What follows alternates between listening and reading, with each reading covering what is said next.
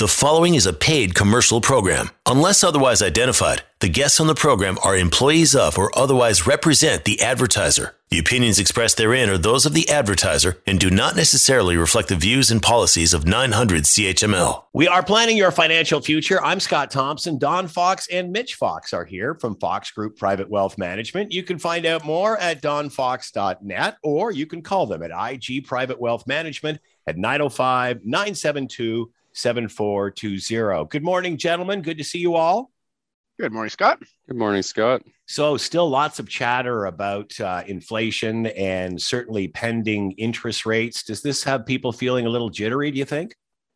Well, that 0.5% increase we saw last week, it wasn't unexpected. You know, It's almost like saying there's going to be an earthquake, and everybody says, yeah. And eventually it does happen, and it's there. And so now what do we do?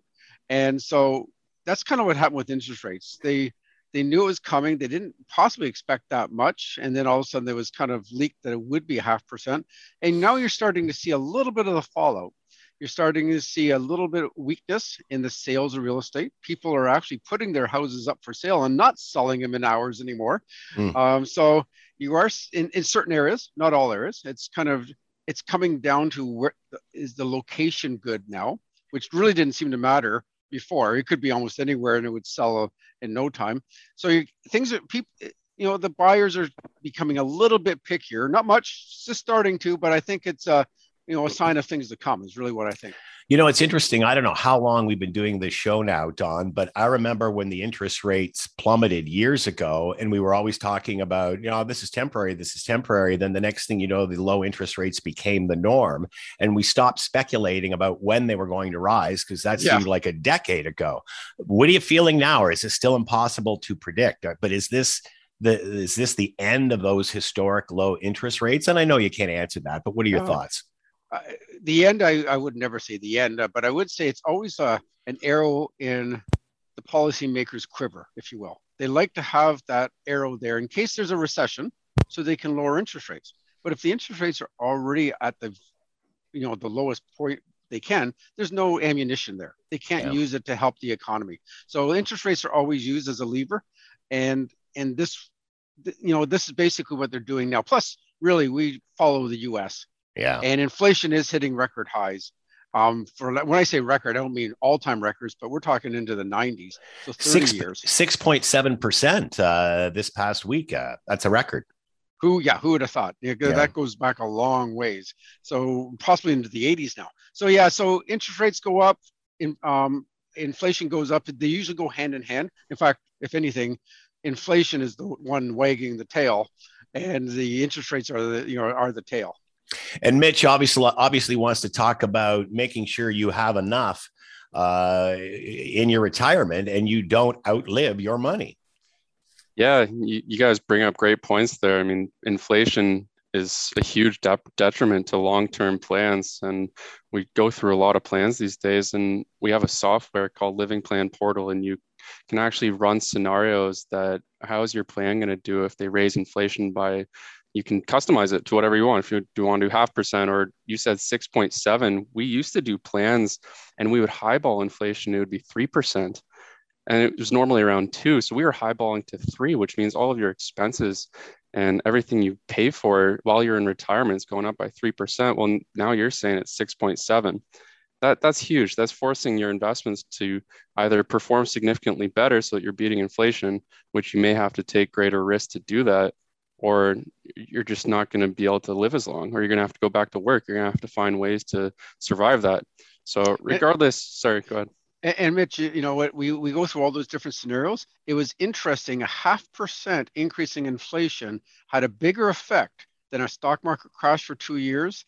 And what was the other one? That was a 20% market crash as well. So yes, people are talking, the market's going to crash. The market's going to crash. Well, in the last 100 years, there's been 10 crashes of 10% or more on the S&P. And we did one that was 20%, and just increasing inflation for your plan by 0.5%. You're right. It was way more. It was the significance of the plan was about 8% difference of probability of success. It was huge. Yeah, absolutely. So this is where when we do plans for people under the LPP, as Mitch was mentioning, we take all these what ifs, we add the what ifs, and inflation is one of the big what ifs, which is rearing its ugly head right now. Yeah, and regardless how far you are from retirement, there's one main goal you should be working towards, and that's saving enough so you don't outlive your money. There's no exact science for figuring out how much money you're going to need to accomplish your goal. The reality is there's no magic retirement savings number. There used to be commercials and say, okay, this is my number. I got $1 million, 500,000 each. Everyone's different, and everyone has different expenses, different things that they're trying to achieve.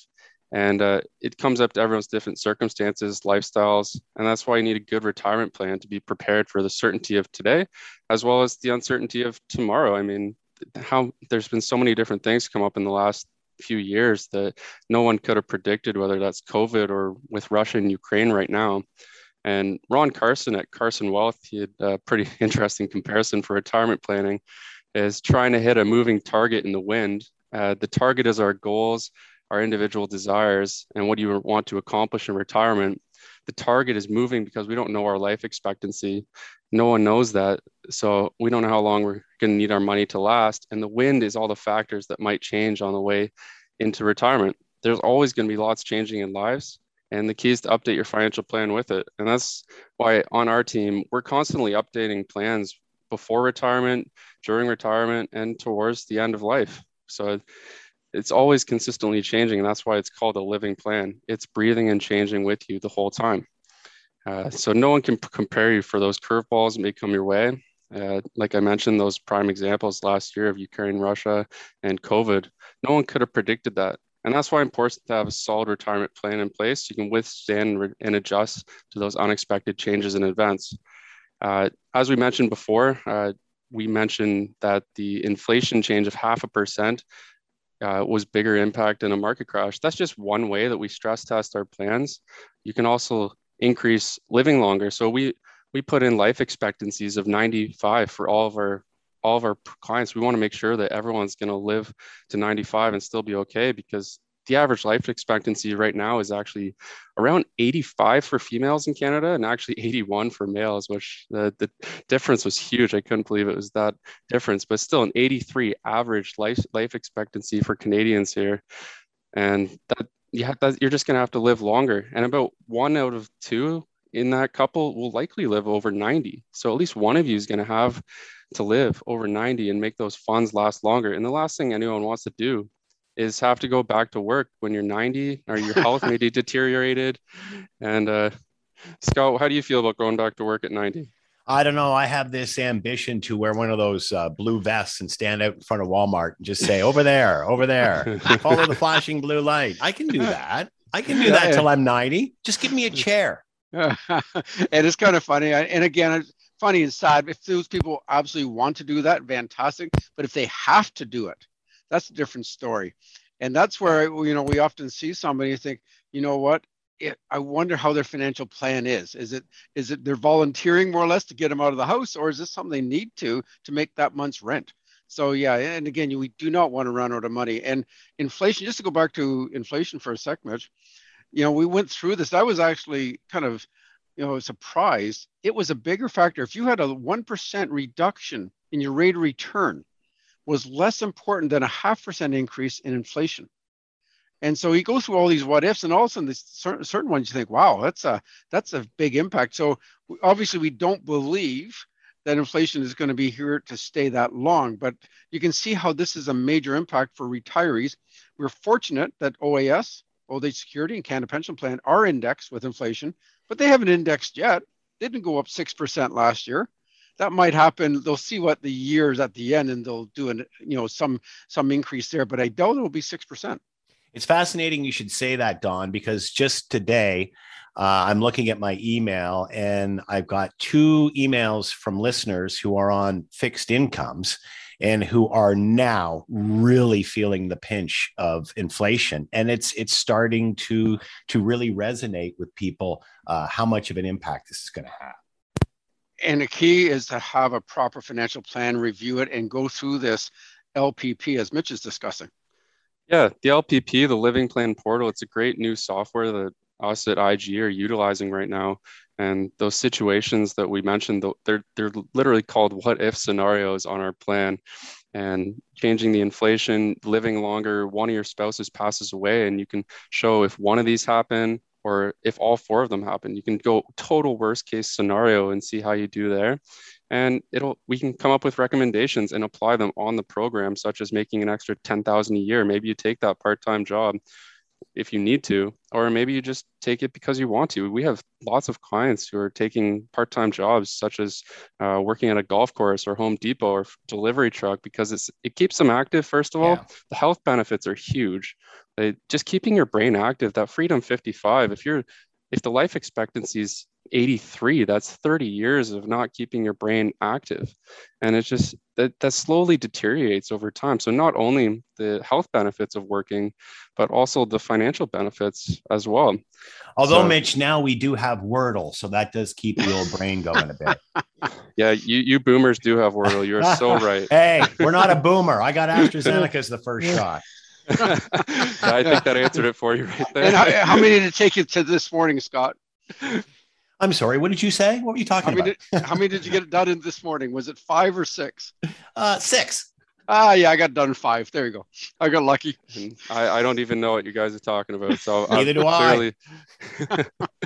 But the longer you live, so as I'm mentioning, you don't want to outlive your money here. The longer you live, the more likely you are to face high inflation, market downturns, or any other sort of crises. They're going to really stress test your plan just because of the time that your money has to last.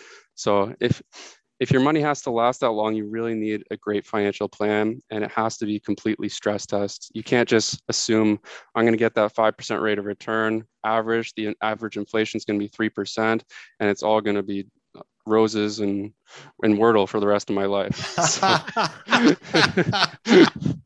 So get a proper plan, make sure that it's stress test, and you'll be all good. And look for Wordle on that new plan. We are planning your financial future. I'm Scott Thompson. Don Fox and Mitch Fox are here from Fox Group Private Wealth Management. You can find out more at donfox.net or call them at IG Private Wealth Management, 905-972-7420. Going to take a quick break here. We're coming right back. You are listening to a paid commercial program. Unless otherwise identified, the guests on the program are employees of or otherwise represent the advertiser. The opinions expressed therein are those of the advertiser and do not necessarily reflect the views and policies of 900 CHML. We are planning your financial future. I'm Scott Thompson. Don Fox and Mitch Fox are here from Fox Group Private Wealth Management. You can find out more at donfox.net and call them at IG Private Wealth Management at 905-972-7420. Mitch, you were talking about making sure that we don't outlive our money, and you've got a little bit of a gauge to give us an example on how we're doing maybe a few years out. Yeah. So, I mean, everyone wonders, like, when are you going to retire and what should I be doing at different stages? How early is to start planning for retirement? What's realistic? And this is also from Ron Carson. He had some great suggestions here. And Ron Carson, by the way, is a financial planner in the U.S. Yeah. And he's one of the more successful planners. I actually went and saw him out in Utah, I believe it is. And he's done seminars in our industry, and he's a guest speaker many times at many of our conferences for the listeners out there. Yeah. He's got what you should be doing from 10 years from retirement, 5 and 1. So I'll start with 10 years from retirement. You've hopefully been putting as much as you can into your TFSA, RSPs, or investments through work, such as your RPP or group RSPs. 10 years is the point where you should shift your focus from only accumulation and savings to spending, expenses, and to maintain through retirement. Your life has so far been about saving your income and minimizing income tax to save for retirement. Now you need to start thinking about turning your savings into income. Start getting a clearer picture about what kind of spending you're going to have in retirement and the lifestyle you want to live. Everyone is different. Each plan is different too. Some want to stay in a big house they raise their family in. Others want to move into a new home and maybe a new country altogether. There's no shortage of things to do out there. 10 years away is a great time to start picturing and thinking what the lifestyle you want to be. Once a plan is put in place, you may be short or ahead of your goal, but either way, you'll still have 10 years to get a lot saved and accumulate for your retirement plans. This gives a good leeway for your planner to put together strategies so that you can achieve those goals that you're thinking about and to create the income that you're going to need as well. 5 years from retirement, once you're 5 years from retirement, you'll be entering one of the riskiest periods of your retirement planning, lasting until 5 years into retirement. If you get bad market returns for your portfolio, suffers a loss right before or just into retirement, you could have to take withdrawals from that portfolio early, which can deplete your funds much sooner than expected. 5 years from retirement is a good time to do an income needs analysis by figuring out what you'll need to spend and what income you'll have. So to actually get some firm numbers, because you're a lot closer to retirement. This is something we do with all of our plans. We do cash flow analysis and factor in incomes coming in during retirement, whether that's CPP, OAS. Should I delay CPP? Should I take it early? Most common retirements are happening 60 plus, and you can start taking your CPP at 60 years old. So do you want to start taking it early at 60? Should you be taking it at 65, or should you be delaying it? These are all things that you should be looking at around 60 years old once you start getting those CPP notices in the mail. Don, by the way, you got yours the other day. Yeah, thanks, Mitch, for reminding me.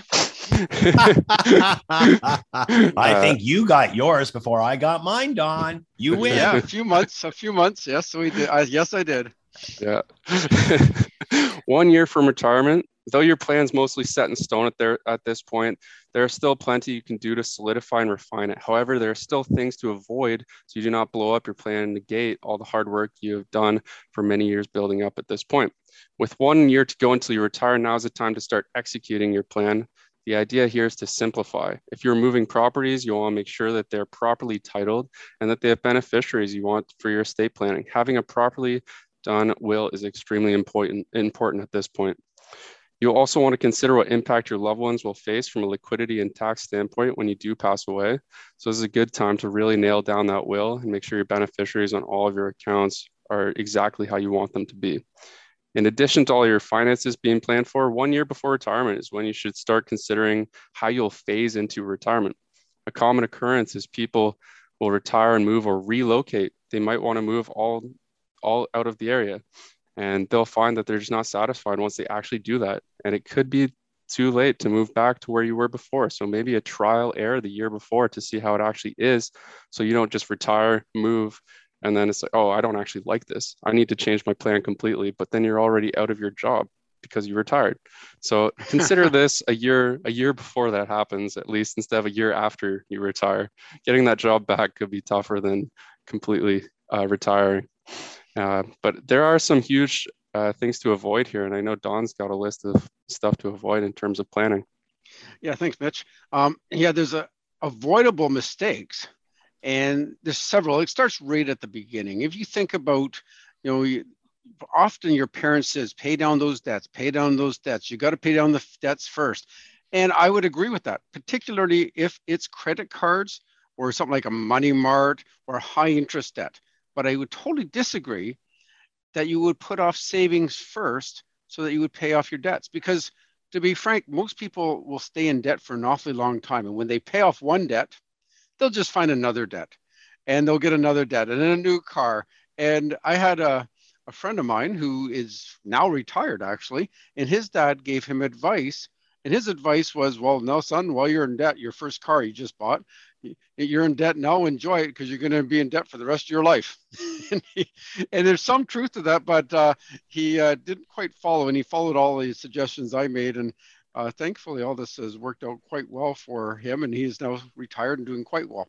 But at the end of the day, you need to put some money away. So an example, let's say you had a car and you got a car loan for $30,000 and it was at 5%.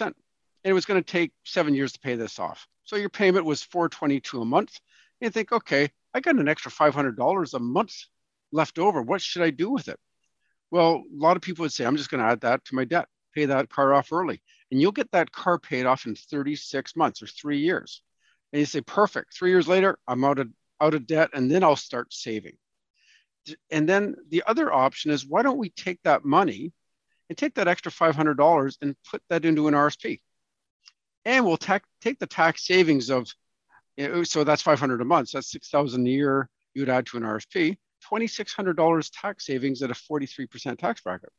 So you'll take that and apply that to your car loan. Well, it takes a little longer. It takes an extra year and a half to pay off that car. But after it's all said and done, your car is paid off in a year and a half. You have $30,000 sitting in an RSP.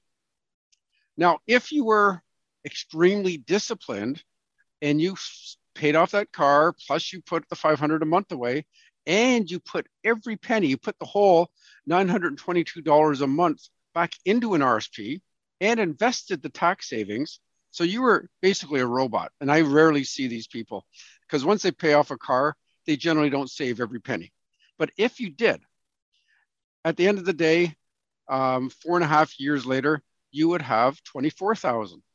So even if you did pay off the car early and save the rest after you're done, you still have $6,000 less than if had you used the RSP scenario I recommended. Well, let's say, oh, what's the big deal? $6,000. Well, yeah, well, fast forward that 35 years later, that's $64,000 difference at retirement. And these all matter.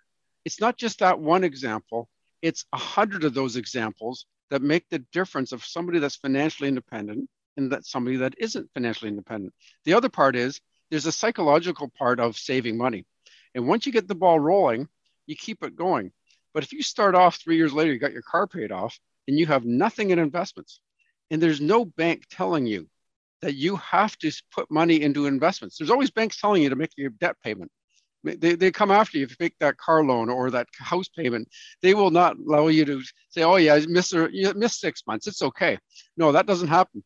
Investments are different. You don't have to make the payment, but it's self-discipline. So psychologically, you want to start as early as you can and let the compounding work for you. So that would be mistake number one. Mistake number two, not having a budget. I think it was a Disney movie I was watching, and it says, if you aim for nothing, you'll likely hit it. And there's something about having a financial goal. And, there's so many apps and programs that allow you to budget. Grab one of those apps quick. And there's so many on, the iPhone or Android where you can just download an app and put in all the different things that you spend money on. And a cash flow management is absolutely crucial. Mitch was talking about previous to retirement. Absolutely. It makes sense all the way through your life to have an idea where you're spending money, but it also makes sense after you retire because now you got to have enough money to maintain that lifestyle. So cash flow is extremely important. So not having a budget, yes, you can avoid it. Just simply get a budget. Making lifestyle changes. Well, once you make, what I mean by this is changing your budget as you have changes to your lifestyle. If you get a pay raise, change your budget. If you have kids, change your budget. If you move, change your budget. This is the problem. People often have a budget. Yeah, I did one of those years ago. Well, since then, that was 3 houses ago and 2 kids ago. So it doesn't work anymore. And the nice thing about LPP, it changes as you change. So we want to put in the new data. This is kind of funny in a way, is assuming financial security will just happen. I guess I quote Justin Trudeau when he says the budget will balance itself. And this is so far from the truth. We definitely have to have a goal. We have to have a game plan, a strategy. And when we create a plan, it includes investments, insurance, retirement planning, estate planning, tax planning, and cash flow management. And these are all 6 pieces are all crucial to have a proper financial plan. And so not just the investments as we've talked about before. Many people have an investment plan, but a CFP, a certified financial planner, will go through all these and make sure your financial planner is a CFP. If he or she is not, I would look for a second opinion, and you certainly can call us. So another mistake is just simply overspending. This also comes back down to budgeting. We often don't, because we don't have a budget, we just simply often just go by feel. And next thing you know, we find ourselves in trouble and we've overspent. And so if you have a bit of a game plan and some really good goals, financial goals, they all often keep you from overspending. And having an emergency fund. Who wants to cash in RSPs because you couldn't make a payment on something? It's nice to have a line of credit or keep a few months' expenses in your bank account. At least you have access to funds. You don't want to be that tight where you have a zero way to get money. And the only way you're going to make that credit card payment is the cash and investments that are supposed to be for the long haul. So that's not a great financial plan. So again, give yourself some flexibility there. Number 7, file that tax return late. Do not make that mistake. Do not make the mistake that you're going to file your tax return late. Simple to solve this. File it on time. There's a 5% penalty by filing it late. And I know when I was going to university, I owed tax. I had a fairly good summer job, but the thing is, come April, that's the end of the school season. I had no money. I had already spent. I've gone through everything. I was probably thinking I had to go to bank of mom and dad by that time, and I tried everything to avoid that. And all of a sudden, I have to file my income tax. I owe money. Well, where am I going to get this from? I was like, that's probably 3 weeks of summer job work to pay for this. Anyway, my dad, he's a CA, chartered accountant, he said, you got to file it to avoid a 5% penalty. The thoughts of owing $1,000 and then paying another $50 to the government when you $50 is a lot of money in university made me file it on time. You still file it. They'll send you a bill for the amount you owe. And then that comes, sure, they charge interest, but it's a lot less than the 5% penalty. They're going to charge you the interest anyway. Just avoid that 5%. Number 8, giving money to the kids too early. And you listen carefully on this one, Mitch. I like this one. Yeah, this is the mistake. Do not give your money to your kids too early. This is, again, all comes down to planning. And I've come across people that are really generous, really want to help with their kids or grandkids. And probably the best example is a cottage. And they're thinking, well, I can avoid that capital gain. It's only going to get bigger. I might as well just pay the capital gain now. Well, there's a couple things wrong that could be wrong. Again, this is all, every individual is different on this. If you can afford to, it might make sense. But I never like to pay the government before I have to. And let's say you had $1.2 million cottage, which is kind of normal these days. Might be on the low side actually. And you bought it for $200,000. That means you have $1 million capital gain. Well, that means $500 that's taxable. And you could literally end up giving the government $250,000. So if you sold the cottage, give it to the kids. In fact, you're not actually selling. When you give it to the kids, they're not usually often giving you any money. You still have to come up with $250,000 to pay the tax. So you better at least get the $250 from the kids to pay the tax. But there's just so many things that could go wrong. And the biggest one is that might be your lifeline. So if you run out of other sources, you always have the cottage to fall back on that you can maybe sell to them later. And you can also, if it's planned properly, spread the capital gain over 5 years. And it has to be sold at fair market value to the kids. But so that $500,000 capital gain could be $100,000 a year for 5 years. Spreads the gain over a little bit. Maybe it helps $50,000 per spouse. It maybe avoids the old age security clawback. There's so many ramifications when somebody simply says to you, you know what, I'm going to sell the cottage and just give it to the kids. It sounds easy. Then you start digging deeper and says, well, will you run out of money? What about inflation? What about the tax bill? Do the kids really want it? There's so many other things. So big topic. And that's another one. And again, here are basically 8 points you should speak to your financial planner about, depending on your stage in life, and what is the best solution for your particular situation. We are planning your financial future. I'm Scott Thompson. Don Fox and Mitch Fox are here from Fox Group Private Wealth Management. You can find out more at donfox.net, and you can call them at IG Private Wealth Management at 905-972-7420. Going to take a quick break here. We're coming back. You are listening to a paid commercial program. Unless otherwise identified, the guests on the program are employees of or otherwise represent the advertiser. The opinions expressed therein are those of the advertiser and do not necessarily reflect the views and policies of 900 CHML. We are planning your financial future. I'm Scott Thompson. Don Fox and Mitch Fox are here from Fox Group Private Wealth Management. You can find out more at donfox.net or call them at IG Private Wealth Management at 905-972-7420. All you have to do is look up and see lots of people flying around, planes everywhere, where the last couple of years, the skies have been pretty much empty. We're certainly hearing of the situation with Sunwing and their problems trying to get people onto planes. And this is an interesting topic, Mitch. When things go wrong with flights, what are your rights? What do you do at times like this? And there is just a shortage of airline employees slowing things down. Yeah, and the knowledge of rights it's very low. Personally, I didn't know a bunch of rights either.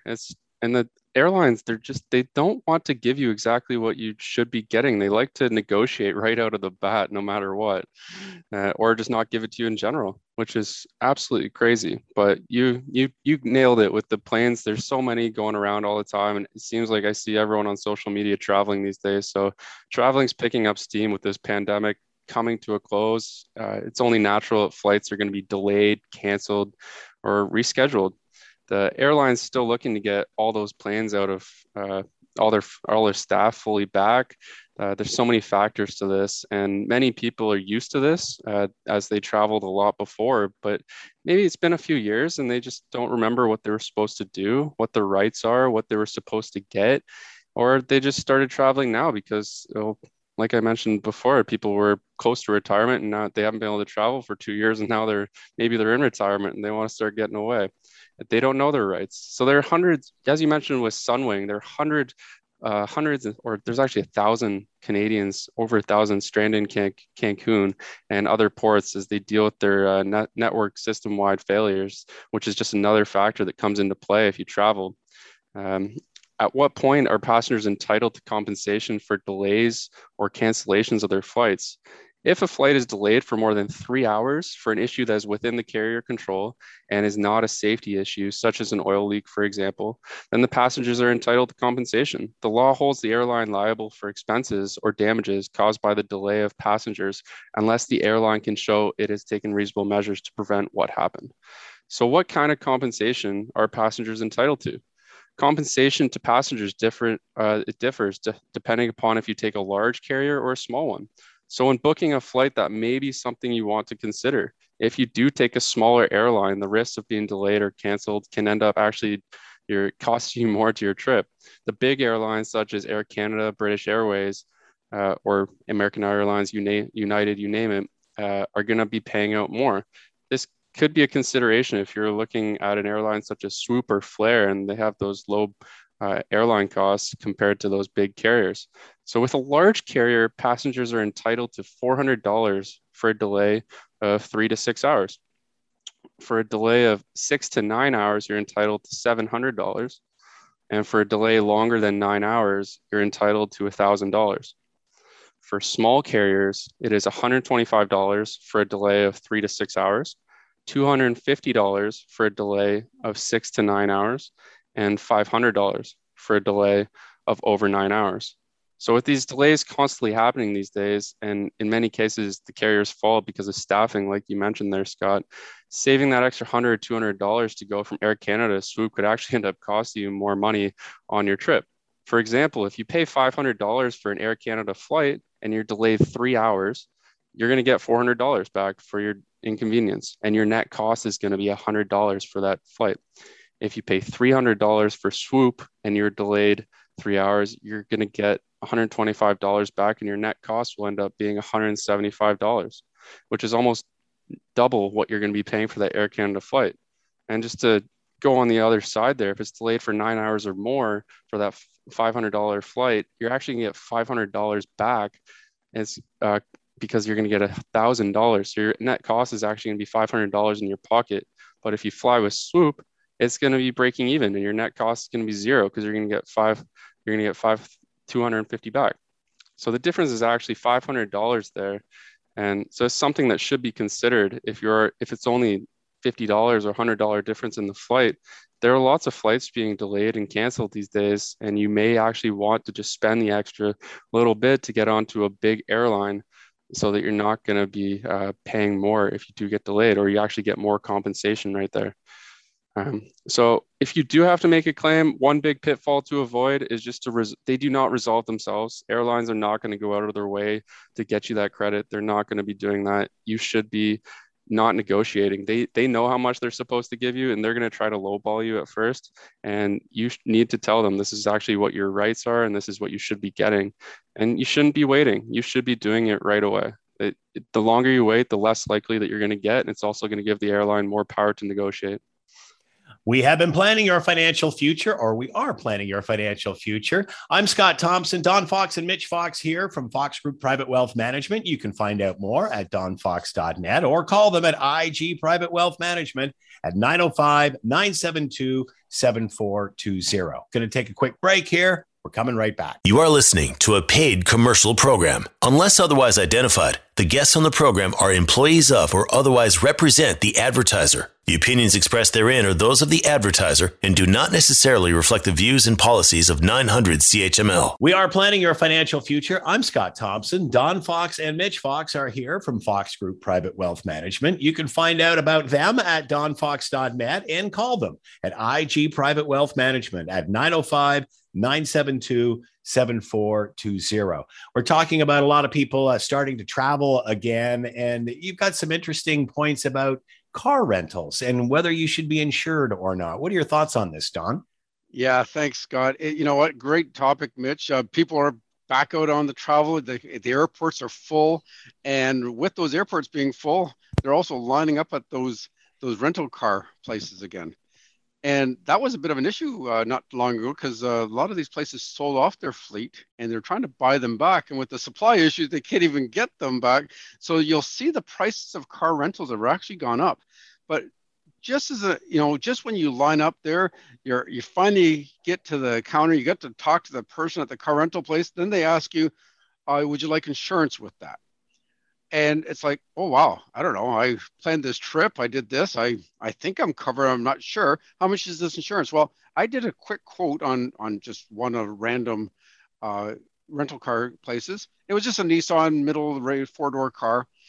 And it was interesting. The additional liability insurance would cost $13.31 a day. Personal accidental insurance was $6.30 a day. Damage waiver was $31.99. And roadside protection was $7. It worked out to an additional $59 a day if you had it fully insured. Well, the car was only $95 a day to rent. So you're adding another, call it $60 on top of it. So about 2/3 of the cost, which would just be insurance if you got it. And they don't really tell you much. They just simply say, oh, yeah, it's great to have. You're fully protected. And they do a big sales job. And they really sometimes are quite pushy on you getting that insurance. It makes you doubt. Do you have enough? And so first of all, personal accident covers you and your passengers in case it was an accident. A damage waiver, it covers your vehicle and personal belongings in case of an accident. Liability, it really is for just no different liability insurance for when you drive your personal car, is for the injury suffered, both you and others, and also the person's property in case of an accident. And then there's loss damage is the collision damage. And so what I look at is, well, first thing is people think, well, I have a credit card. I'm pretty sure I have protection there. And there is good and bad credit cards. There's certain ones that are better than others. And I was looking at an Amex Platinum is a $75,000 car. It will insure up to the damage of a car up to $75,000. That's a pretty good car, but a lot of them are only $50,000. And there's a lot of cars that cost more than $50,000, so you're not covered. Another thing is you have to make sure it works for out of country. So usually North America is fine, but it might not include Mexico. It may not have included Europe. Check your policy. So important. Make sure it does trucks. There was an article I was reading that somebody rented a pickup truck. $4,200 damage in an accident was not covered. The policy that they had through their car insurance company did not cover pickup trucks in case you rented a pickup truck. It only covered cars. And so then I looked at my personal one. It does cover pickup trucks, but only for a certain tonnage. So it's not trying to get construction ones. It would more of a regular pickup truck, and 10,000 pounds carry, and whatever that means. I'm not in construction, but at the end of the day, you should watch that. So all these ones, and then I did check my home insurance, and they will cover, but there's always a deductible. So you have to watch how much deductible there is if you got something stolen out of your rental car. And so if you do get the one through the rental car agency, of course, there's a cost per day, but there's only a $25 deductible. So there's lots of things you need to look at. Credit card, see what if you have a gold or a platinum card, usually they have coverage. They vary drastically between one and another. And that's the trick. You really have to know. And then it turns out that the Amex card was good in Europe, but my personal car insurance was not good in Europe. It was only good in North America. And so luckily I had both, but you don't want to play with this because it's pretty expensive. You get in an accident, this could be life-changing, particularly if it's liability. So let's say you do not have a car, you have your driver's license, but you do not have an insured car at home. You really are rolling the dice if you're renting a car somewhere. You will likely need to pay for that coverage. Even if it's high, it's worth it. So the other side of it is, what if you're a high-risk driver and you don't want another tally on your record? So you may just be better off just pay for the insurance, and so that way your insurance company, you would run through them rather than your insurance company. If you ever do want to rent a sports car, I remember one time I was in Vegas over a decade ago, and we saw somebody driving a Porsche or a Lamborghini. There's a bunch of them. They're all renting these cars, thinking, "Hey, let's have a fun weekend." Well, they only cover up to say 50 to 75,000. If you got in an accident with one of those, which costs well over $100,000 each, you could be paying out of pocket for that. And so all these is buyer beware. What I would recommend is peace of mind is so important. When you finally do belly yourself up to that person and you're talking to that rental car, it's nice to feel confident that you have the proper coverage, even if you have to pay. And I did talk to a friend of mine. He paid an extra $25 a year. He was fully covered for a rental car no matter where. So there is these additions, but your own policy might have it. Do the homework and you'll feel great when you do finally get on that vacation. We have been planning your financial future. I'm Scott Thompson. Don Fox and Mitch Fox have been here from Fox Group Private Wealth Management. You can find out more at donfox.net or call them at IG Private Wealth Management at 905-972-7420. Thank you, gentlemen. Another award-winning show. Have a great week. The preceding was a paid commercial program. Unless otherwise identified, the guests on the program are employees of or otherwise represent the advertiser. The opinions expressed therein are those of the advertiser and do not necessarily reflect the views and policies of 900 CHML.